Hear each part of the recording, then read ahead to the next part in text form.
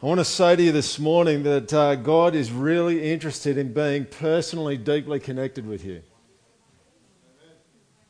All right? He's massively interested. All right? He in Christ, was incarnated. God was incarnated in Christ, Jesus Christ, walked on the planet, walked with us so that we could be closely connected with him. And there's something about God and about who he is that makes it easy, or easier I should say, for us to be able to relate to him. And that's the fact that God has emotions. He feels things. Sometimes we can kind of freak out a bit about that. You know, some people are a bit more stoic, just go, whoa, just hold on. All right? The thought of God being emotional is not particularly exciting to me. All right? But he does have emotions, right? A whole bunch of different emotions. Does God love? Yeah, he does. Does God get angry? Yeah, he does. Does he get jealous? Does he feel compassion? Does he get sad? Yeah, he does. Absolutely. You see, and this is kind of like, if I can put it this way, a connector for us to connect with each other. A key connector is emotions, right? That we kind of feel things, we express things, we can read kind of what's going on, we can understand what's going on in the other person, we can have empathy toward them. All those areas just kind of help us to connect with each other. And I think that's how it works with God too. I think God has emotions because he's a person. And I think you have emotions because you're a person. I think emotions are core to being human. You know, God's made us to respond from the depths of our hearts to God's creation, the same way that he does, or in a similar way, I should say, to what he does. We're made in his image. The scriptures tell us that we have emotions, and God has emotions. Now, do animals have emotions? Some of you going, what have we? How did we get on animals all of a sudden? Some of you going, of course they do. All right. This is a classic Far Side cartoon. How to recognise the moods of an Irish setter. You know, some people suggest that maybe animals have emotions. I think they're probably more instinctive, even if they look a little bit like our emotions. And one of the things that animals can't do is they can't reflect on themselves. They can't observe that they're feeling a certain way. So Fido's not going to say, I feel sad right now. Partly because Fido can't talk. And if your dog can talk, you need to get it seen to, all right? But humans can. Humans can reflect on the way that they feel. And sometimes that's really helpful and sometimes it's not helpful. Sometimes we can get anxious about being anxious.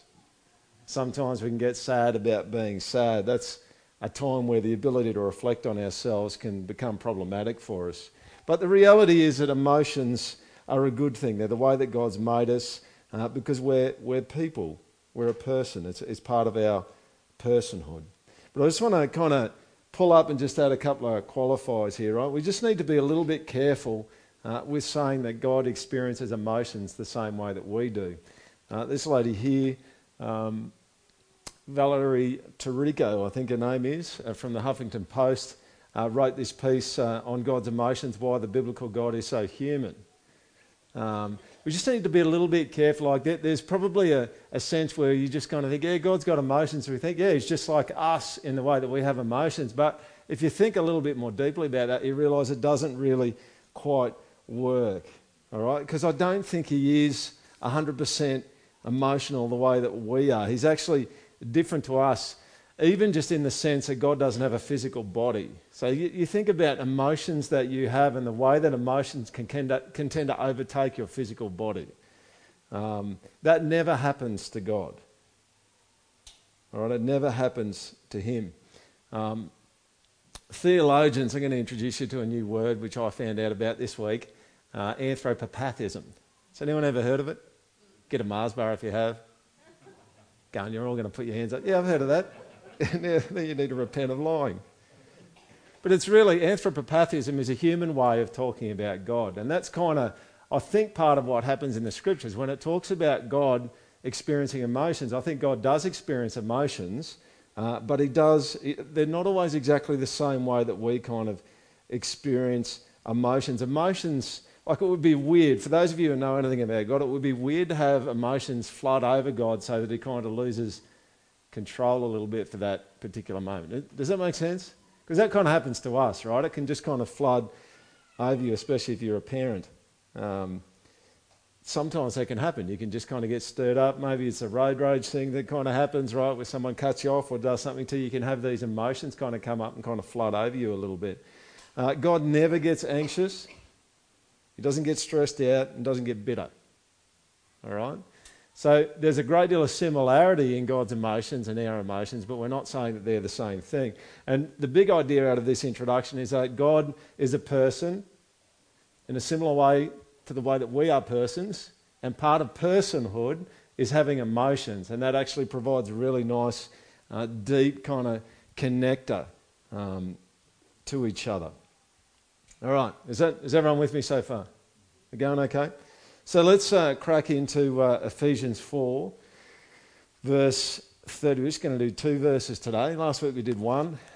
So Ephesians 4, verse 30. So if you can just look up your Bible or move next to someone who's got one. We're going to hang out a little bit here. We'll probably look at a couple of other scriptures here as well. Ephesians 4, verse 30. I'm just laying down a few little kind of arguments here as we kind of kick into it. And do not grieve the Holy Spirit of God, by whom you are sealed for the day of redemption.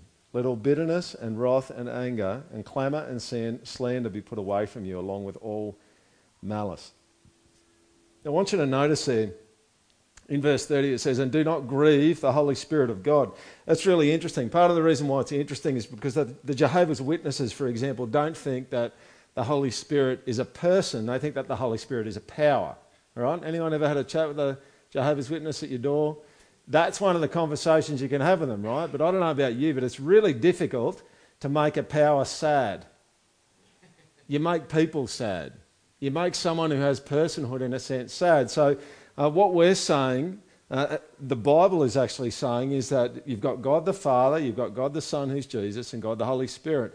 And all of those three kind of make up God, and they're all individually God, and we call them the Trinity, and there's only one God, but there's 3 persons within God.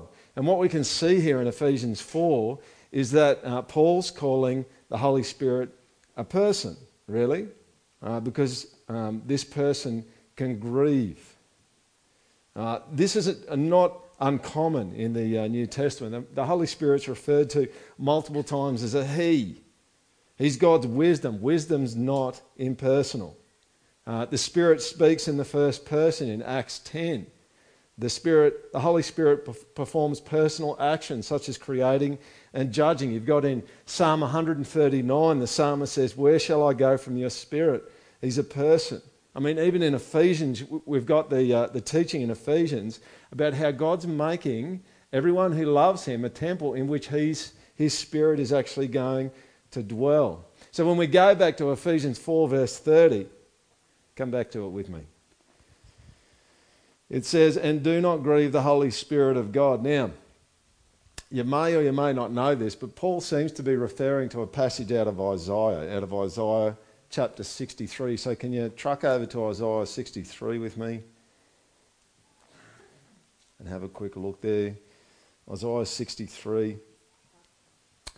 Verse 1 to 6 of Isaiah 63 seems to be about Jesus coming back as judge.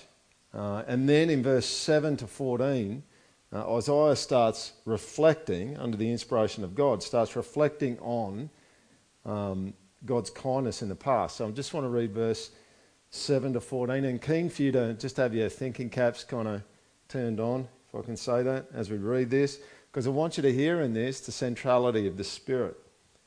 Verse 7, I will recount the steadfast love of the Lord. That's a good thing to do.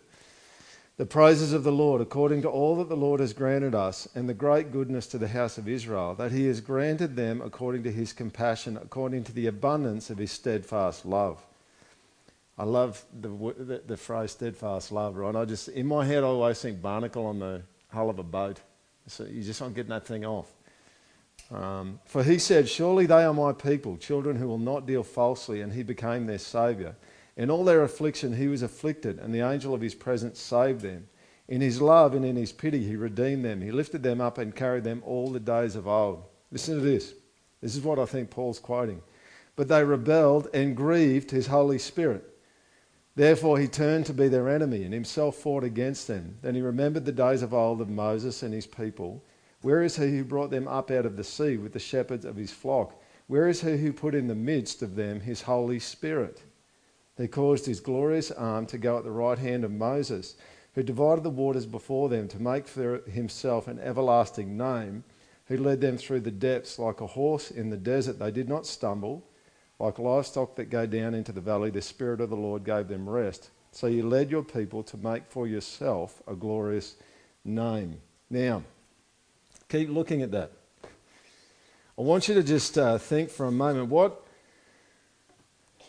what is the role of the Holy Spirit in Isaiah 63 verse 7 to 14? And here's what I think the role of the Holy Spirit is. If you have a look at it, God's presence is kind of enacted or expressed by his Holy Spirit being amongst the people. Can you see that?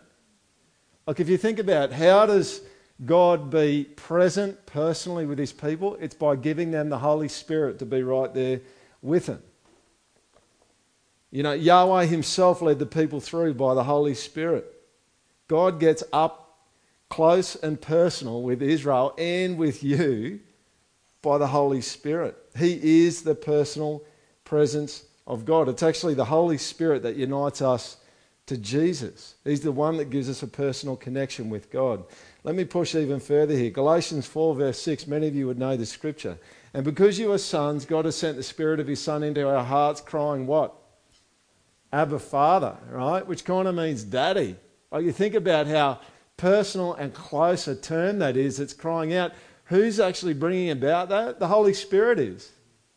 So it's like the sense that, I mean, here's the thing. You could have a relationship with God like you have with Centrelink. Couldn't you? Or the ATO. I mean, I was just talking to my sons yesterday. We got some diesel. We're out at Dalby. We were leaving, which is always a good thing to do at Dalby. No, I'm kidding. It's all right.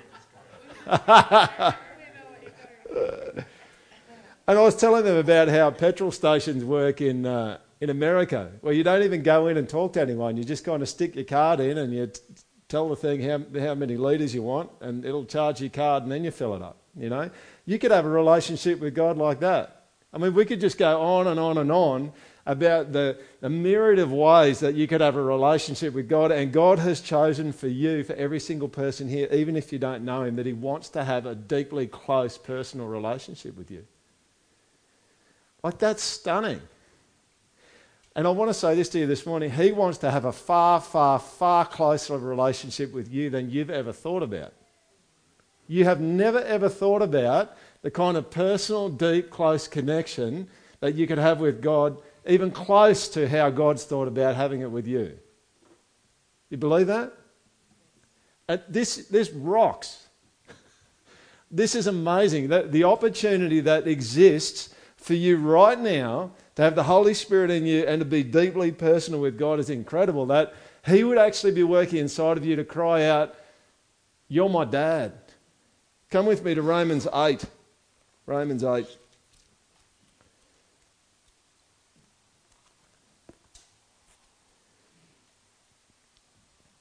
Romans 8 verse 14.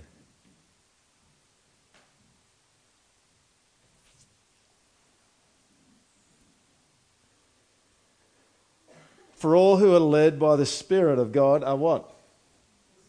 Sons of God. All right? I mean, like, does it get any better than this? All right? It's not like you're a farmhand. It's like the scripture there does not say, for all who are led by the Spirit of God are farmhands of God, or shopkeepers of God, or wardsmen, or wardswomen. I don't even know what it's called. Is that what it's called? Do you get what I'm saying? Like there's so many other things that could be said there, but no, it's not. You're actually a child of God. For you did not receive the spirit of slavery to fall back into fear, but you've received the spirit of adoption as sons, by whom we cry, Abba, Father. The Spirit himself bears witness with our spirit that we are children of God. And if children, then heirs, heirs of God and fellow heirs with Christ, provided we suffer with him in order that we may be also glorified with him. Do you see that? Like, this is incredible. Like, oh man, like there would have been so many good things that God could have just included you in, right? But he's gone, no, I'm going to make you a family and I'm going to give you my spirit, and my spirit is going to cry out in your heart to reach out to God in a family, fatherly kind of way. Is everyone with me? Have you experienced that? I mean, I have. In my life, I've experienced my heart crying out to God as my dad and saying, I want you to be actively my father in this moment. So many times. I pray regularly, and I use the word father when I pray. It's like I've got a good dad and my heart cries out for the goodness of my dad. It's a bit like what Matt was talking about earlier on in the service today. You know, he talked about having a good king. You know, it's a bit freaky for us sometimes to think about having someone in charge, because the only expression of power that we see around us is a pretty mixed expression of power, you know, when people get it wrong and they go over the top. And sometimes there's some good examples, but they seem to blow up. But to have a God and a father and a king who's just good all the time and is in charge, that is amazing. And then he says, no, I don't want you just to be an acquaintance. I don't want this to be a business relationship. I don't want it to be an ATO relationship. I don't want it to be even a hospital relationship. This is going to be family. And I'm going to bring you in, and to make it really stick, I'm going to seal you with my Holy Spirit, who's going to help you to be deeply personal and relational with me. He has done so much to make this happen, hasn't he? For us. But the weird thing is, we have far more trouble relating to him personally, even though he has done so much to make it work. So I want to throw out a few ways that I think we can kind of relate to God in a way that's not particularly personal. Here's the first one. We can view God as a vending machine. True? What's a vending machine? Well, you talk to God when you need something. And maybe you're most passionate in your prayers when you need to get something from God.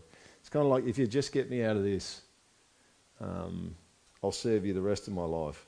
Maybe this is you. Maybe you treat God like a vending machine. Maybe you just pray petitionary prayers all the time. And I'm not saying that you don't pray petitionary prayers, but you don't get particularly personal with him.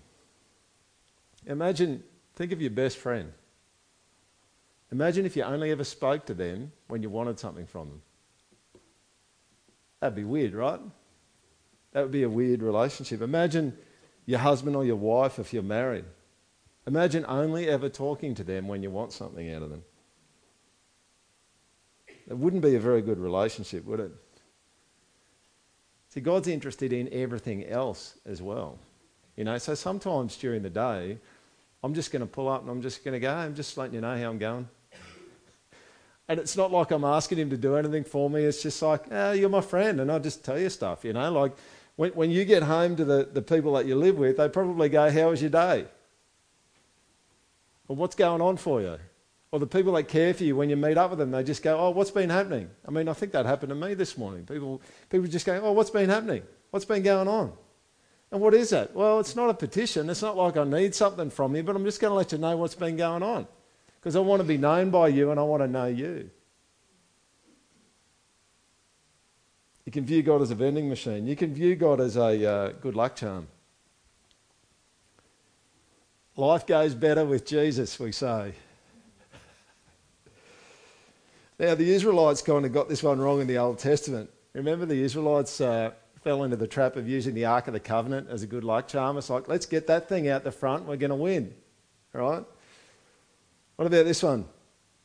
My day goes better when I've started it spending time with God. So I need to make sure I spend time with God so my day goes well. See, it's kind of using God like a good luck charm. That's what it is. And you know what? Your day will go better if you start with your head in the right place and your heart in the right place with God. But what's the point? Is the point to have a good day, or is the point to walk with someone who wants to be so ridiculously personal with you? And here's just a quick kind of footnote, right? And not, churches don't talk about this very often, but sometimes following Jesus is going to make your day go worse sometimes.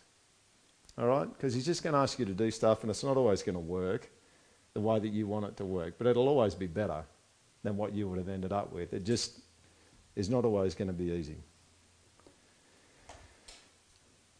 You could view God as a distant father, a non-personal, distant father. Maybe to you, God's disengaged. He's there, but he's not. Maybe there's a part of you that almost at times wants to reach out personally and deeply toward him to maybe try and win his favour, but you just think, no, I could never be good enough. And even at a deep level, some people just at a really deep level, it's just like, I don't even know whether he even likes me anyway. So it's you see how there's a non-personal kind of thing going on there. You're just kind of disconnected from God. You can view God as a drill sergeant. You live with the fear of offending him. You live your life by codes and rules. It's not this deep kind of personal thing that the Spirit has been given to you to live out. It's just like rules, it's codes, it's like working hard to meet standards. It's like God requires a particular standard of you and he's just going to get in your face if you fall short. So you better just keep going and keep working hard. Pretty non-personal. Or this one. You view God as a judge. You live your life under his condemnation. Like you'll never be good enough because you failed and you knew that he saw it and you knew he's not going to let you off the hook.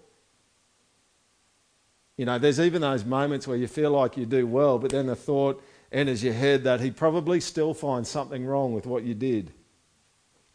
It's like there's a conversation sometimes that happens in your head, which is like God would kind of say to you, how'd you go with that? And you go, no, I did well. And then he would just go back, yeah, but what about that bit? That bit's wrong. There's evil there. Even in your best moment, there's a mess there in what you're doing there, and I'm going to condemn you for that. So each of these views, each of these ways of relating to God are not the way that he's organised for it to happen.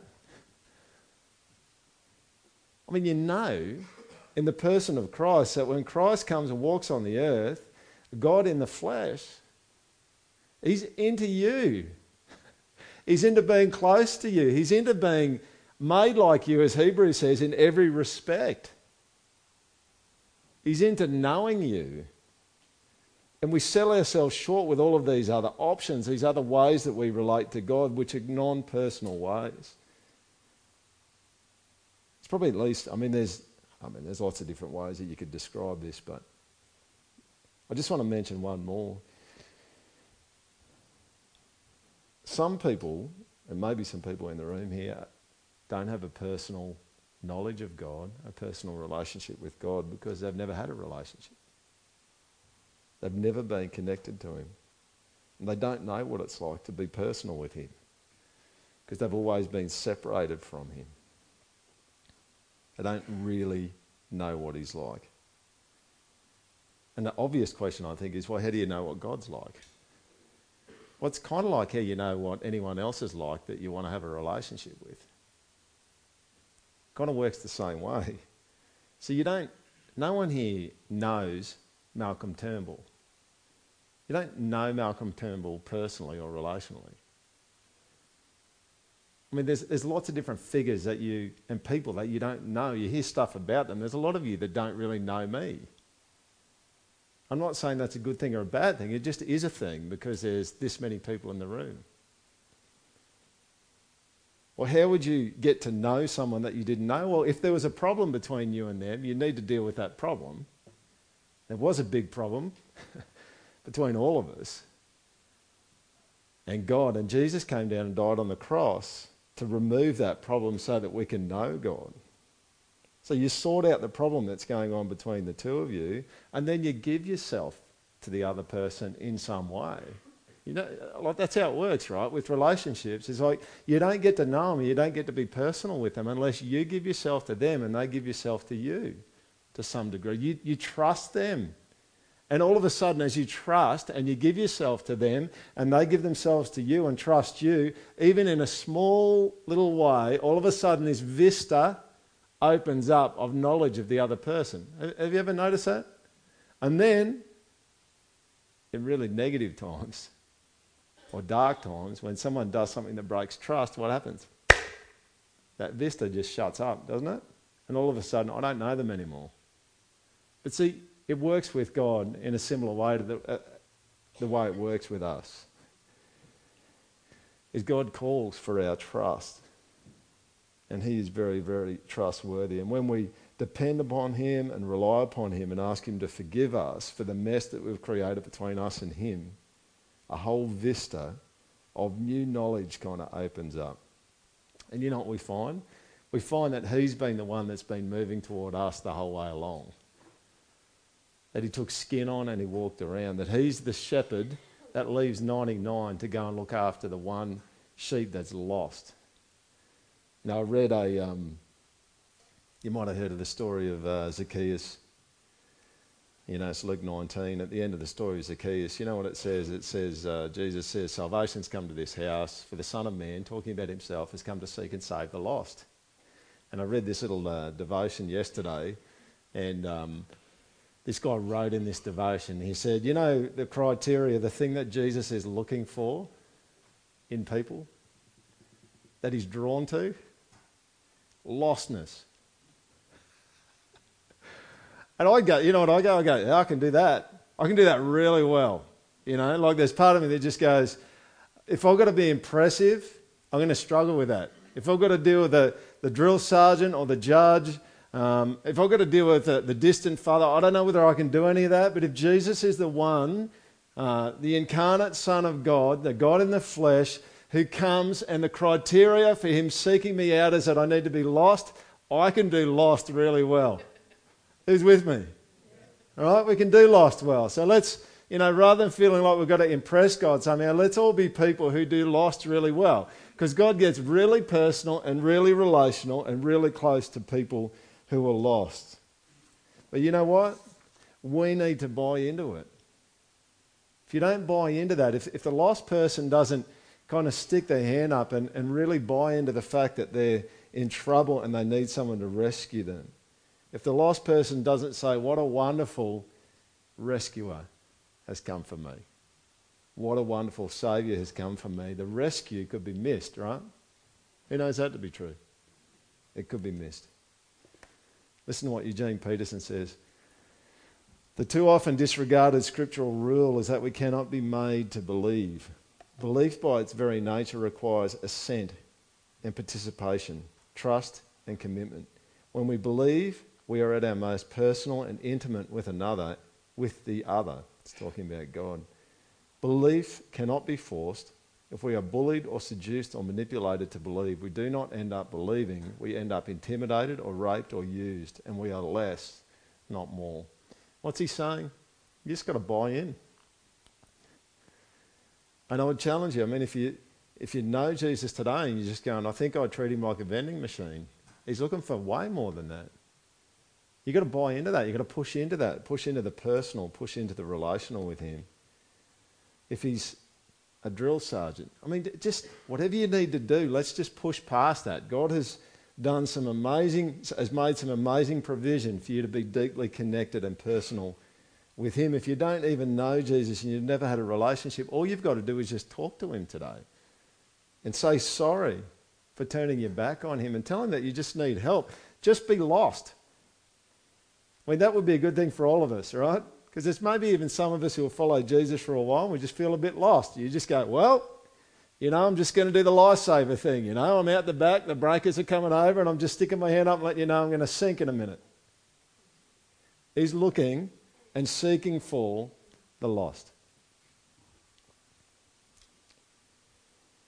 In the introduction today, I mentioned the fact that God gets sad. And we've read Ephesians 4:30 and 31. And so you know the answer to this, but I'm just going to ask the question anyway, because I think it'd be good for us just to camp out on it a little bit. Can you do anything that will affect God? Like, can you make God sad? Well, the head-spinning reality is yes, you can.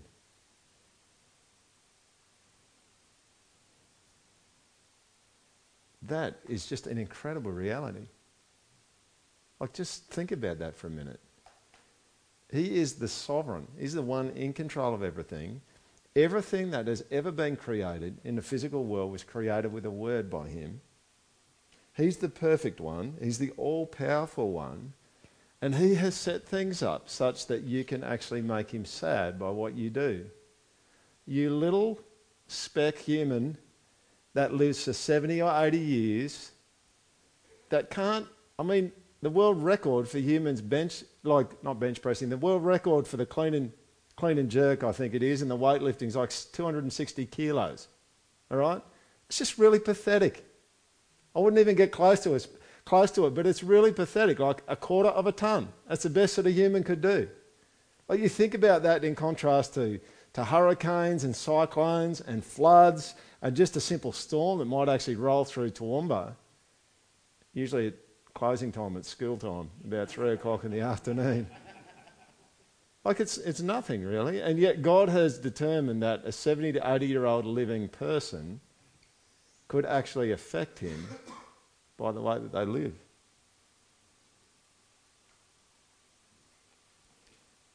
And it comes back to the thing about emotions. I think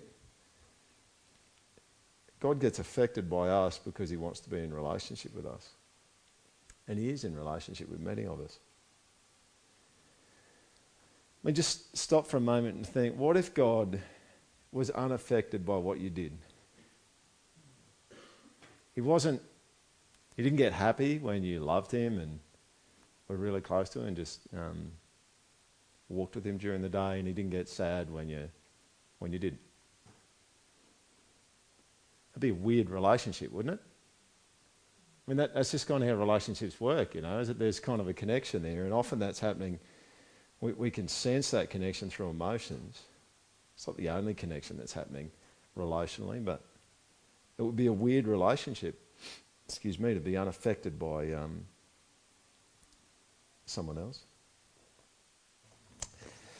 Second point there is don't make God sad. It's a really interesting thing you can observe within the church is we often end up in a place where we kind of only have two options when it comes to blowing it and the way that God reacts to it. One of them is that he doesn't really care, and the other end is that he condemns us. And I want to suggest to you this morning that Ephesians 4 verse 30 is giving us a third option, which is that God gets sad about us kind of blowing it. You see, to grieve is to cause someone to be sad, sorrowful and distressed. God is holy, and the Holy Spirit is God, and he's living inside of us. He's a person, he's deeply personal, and it makes sense that when we turn away from him that he would grieve, that he'd be sad about that. It would be a weird relationship if he was someone who didn't kind of grieve or didn't respond or was unaffected by the way that we do business. Just pause again and think about it. The fact that a mere human can cause God distress is profound. In itself, that's profound. And the second thing just to think about is just the seriousness of causing him distress. If he is who he is, and he is, it's a serious thing to make him sad, right? This is not like you just kick the cat, right, and the cat runs away and it's done, right? It's not like affecting an animal like that. We're talking about the God of the universe. Come back to Ephesians 4 with me. I want to ask you a quick question. This is a crowd participation moment. We have those every now and then at the project. Can you just have a look in Ephesians 4? Can you look at verse 29 and just have a punt? Can't put any money on it, right, because we're in church, but have a punt at what kind of things do you think Paul is probably thinking about when it comes down to the things that would make God sad? Verse 29, have a look at it. Has anyone got a thought? Yeah. Using his name in vain. Someone over here? Corrupting talk. All right. Yeah. So that kind of stuff, right? Specifically in 29, I think using his name in vain is absolutely going to be a kind of background thing in there, but very much like Paul's kind of thinking, here's something that you could do to really make the Holy Spirit sad and make God sad is the way that you speak. And why would that be? Well, I think part of the reason for that is the Spirit's up to something completely different in people and in the church than corrupting talk is up to.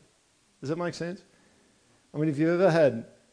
I wonder whether you've ever seen kids do this. You can get kids, especially kids who are siblings, and they'll be at the beach, you know, and one of them will be up one end building this amazing sand castle. Am I supposed to say castle up in Queensland? Castle. Okay, thank you, New South Welshman. I'm kidding. So up one end is this kid that's building this amazing sand castle, right? And down the other end is this crazy 18-month-old toddler who's just like everything needs to be destroyed, you know? And so this person's working hard to do something good, and this other kid's come along and just destroying stuff. And what happens to this other kid? They get really angry about it. They get really upset about it because they're doing something really positive and there's someone else kind of working against that. I think that's part of what happens with the Holy Spirit, is that he's up to some amazingly good stuff, really, really good stuff. And when we come in and we just use corrupting language and we start tearing down what he's building, it makes sense that he would be sad about that. Anything incompatible with the unity or purity of the church is inconsistent with what he's actually doing, and it grieves him. Now the good news is in verse 30 there, Ephesians 4 verse 30, you can see that the end point is sure, that the Spirit seals us for the day of redemption.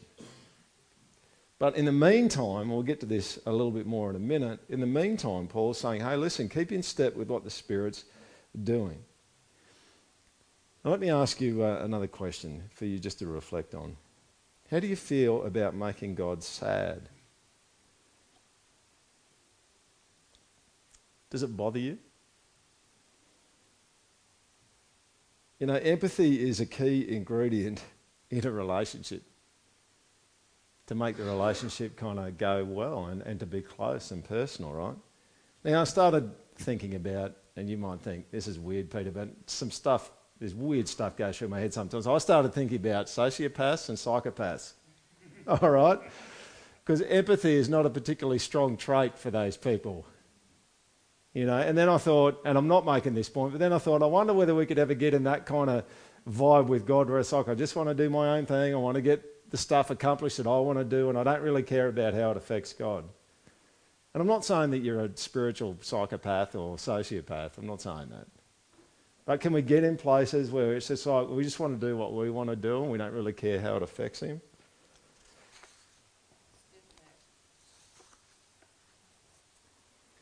You know, relationships like that don't last very long, do they?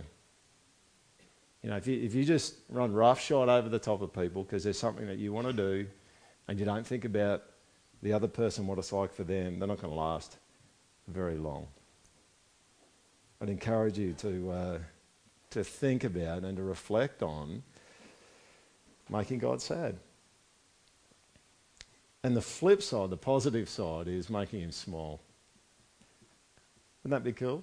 Like you live your life not under the pressure or the slavery of having to perform, but you live your life with a loving Father who sent his Son to die on the cross for you so that your favour with him is guaranteed, but you live your life to bring a smile to his face.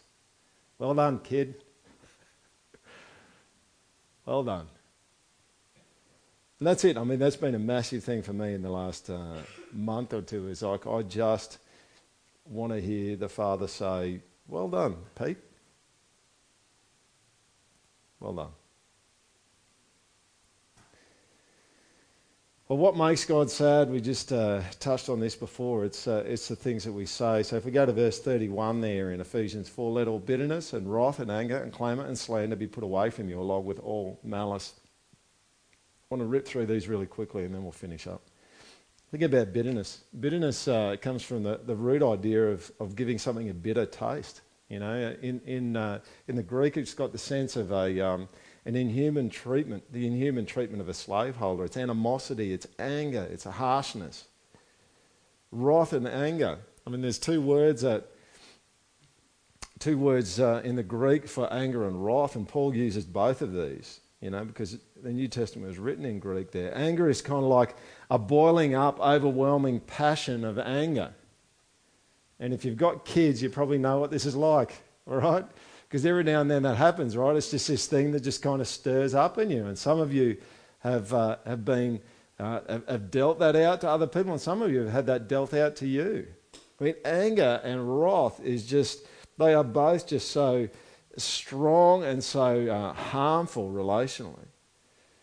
You know, wrath has probably got the sense that it's more rooted in the nature of the person. It tends to be a stronger anger. And I would ask you this morning, how do you go with your temper? Have you got a good handle on it? What about clamour? Clamour is like shouting and outcry. It's like a raising of voices in the middle of a quarrel. I mean, in my head, the picture that comes up is an Asian parliament. All right? And I don't mean that in any kind of racist way. I just remember seeing news reports where they just start yelling at each other, and then all of a sudden there's a punch-up happening in Parliament. That's the kind of picture I have when it comes to clamour. You know, raised voices in the middle of a quarrel, a shouting, the outcry of it all. And I wonder even especially... I mean, we're pretty restrained, I think, as Australians generally. But one area I reckon clamour can come out is in a family, can't it? You know, we've got 4 sons and there's 6 sinners in the house, and stuff can happen sometimes, if you know what I'm saying. And people offend each other, and then this person raises their voice and they raise their voice, and then shock and awe, mum and dad come over the top, and do you know what I mean? And it can all have the feeling like it's just a bunch of clamour going on. And it's kind of shouting and outcry over the top. What about slander? Slander is like insulting speech of all kinds. I mean, have you ever said something about someone else that wasn't true for the purpose of damaging their reputation? Ever? Just even once in your life? You exaggerated something. So maybe it was mostly true, but you just added a piece of parsley on the side, just to kind of garnish it a little bit. You know, abusive speech is slander. And then to kind of top it all off, Paul kind of kicks in and talks about malice.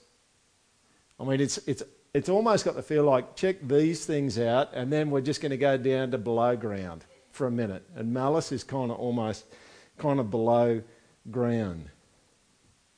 It's a special kind of moral inferiority. An ill will, a hateful feeling, the desire to hurt someone. These are powerful things. And Paul's saying, let's not have any of those. You know, if you think in your mind's eye, from what you know about what you think a true human might be, these things just don't rate in terms of what a true human might be, do they? Like if you think about someone angry, wrathful, clamouring, slandering, and malicious, just wants to hurt people. That doesn't sound like a really good example of a human, does it? And then in the middle of all of that, you know what that does? Not only do you have the people that are doing those are kind of less than human, but they're actually making other people less than human by the way that they handle themselves. It's dehumanising people. You look at that list there from Paul in verse 31, I don't think dignity is happening right there in all of those things. The opposite is happening. People are losing their dignity. That makes God sad. It makes the Spirit sad when we do those things. But come back with me. I'll just put it on the screen. Come back with me to Ephesians 4 verse 30. And I wonder for those who are the linguists who can discern between past, present and future tense, which probably will be all of you.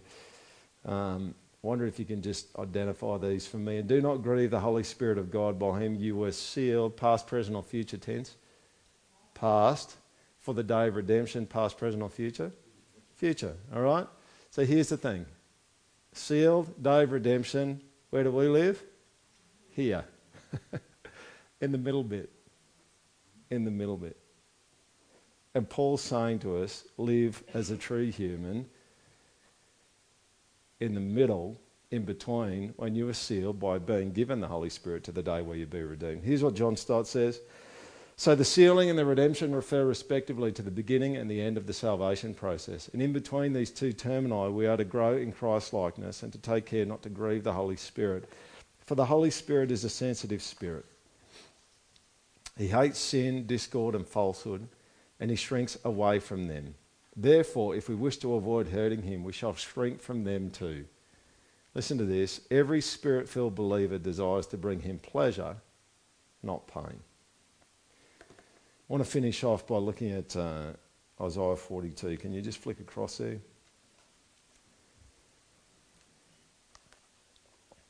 It's a prophecy by Isaiah about Jesus. So just read through it, make a couple of comments, and then I'll pray and we'll be done. Isaiah 42, verse 1 to 4. Behold my servant. Who's that? Jesus. Yeah. Whom I uphold, my chosen in whom my soul delights. I've put my spirit upon him. He will bring forth justice to the nations. He will not cry aloud or lift up his voice or make it heard in the street. Do you hear that? He doesn't do clamour. Jesus does not do clamour. He does not do anger and wrath in an uncontrolled kind of flooding kind of way. A bruised reed he will not break, and a faintly burning wick he will not quench. I mean, is that you? It's like, I am a faintly burning wick. He will not quench out. He's gentle. But he will faithfully bring forth justice. So he's not soft, but he's gentle. He will not grow faint or be discouraged till he has established justice in the earth, and the coastlands wait for his Lord. Just keep looking at those verses there. You see there, Jesus, the prophecy about Jesus is he will not be self-assertive. I mean, it stresses there, doesn't it? His quiet, unaggressive demeanour. He's not going to shout aloud in the streets. He's not out to startle people. He's not going to cry out. Jesus is not, in this prophecy and in person, was not one who would dominate or shout others down. He's not one who raised his voice to advertise himself. Jesus was not into self-promotion. And he's not dismissive of other people, however useless or beyond repair they appear to be. You see here, Jesus is the true human, is he not? He's the true human. And I think he's the one that Paul in Ephesians 4 is saying, don't do this. Be like him. Be like Jesus. Use your speech the way that he did. See, he accomplished something magnificent, didn't he? See, we often fall into the trap where we think, if I don't get angry about this, or someone doesn't get angry about this and get some wrath going and a little bit of... Sometimes we even kind of think, if someone needs to get a bit of slander going because they just need to feel a bit of pain so that they get things, they get a clear understanding of things. No. Paul's not saying that. And Jesus was not that kind of person. Jesus was the one who accomplished justice without needing to resort to these weapons. Paul would encourage us to do likewise.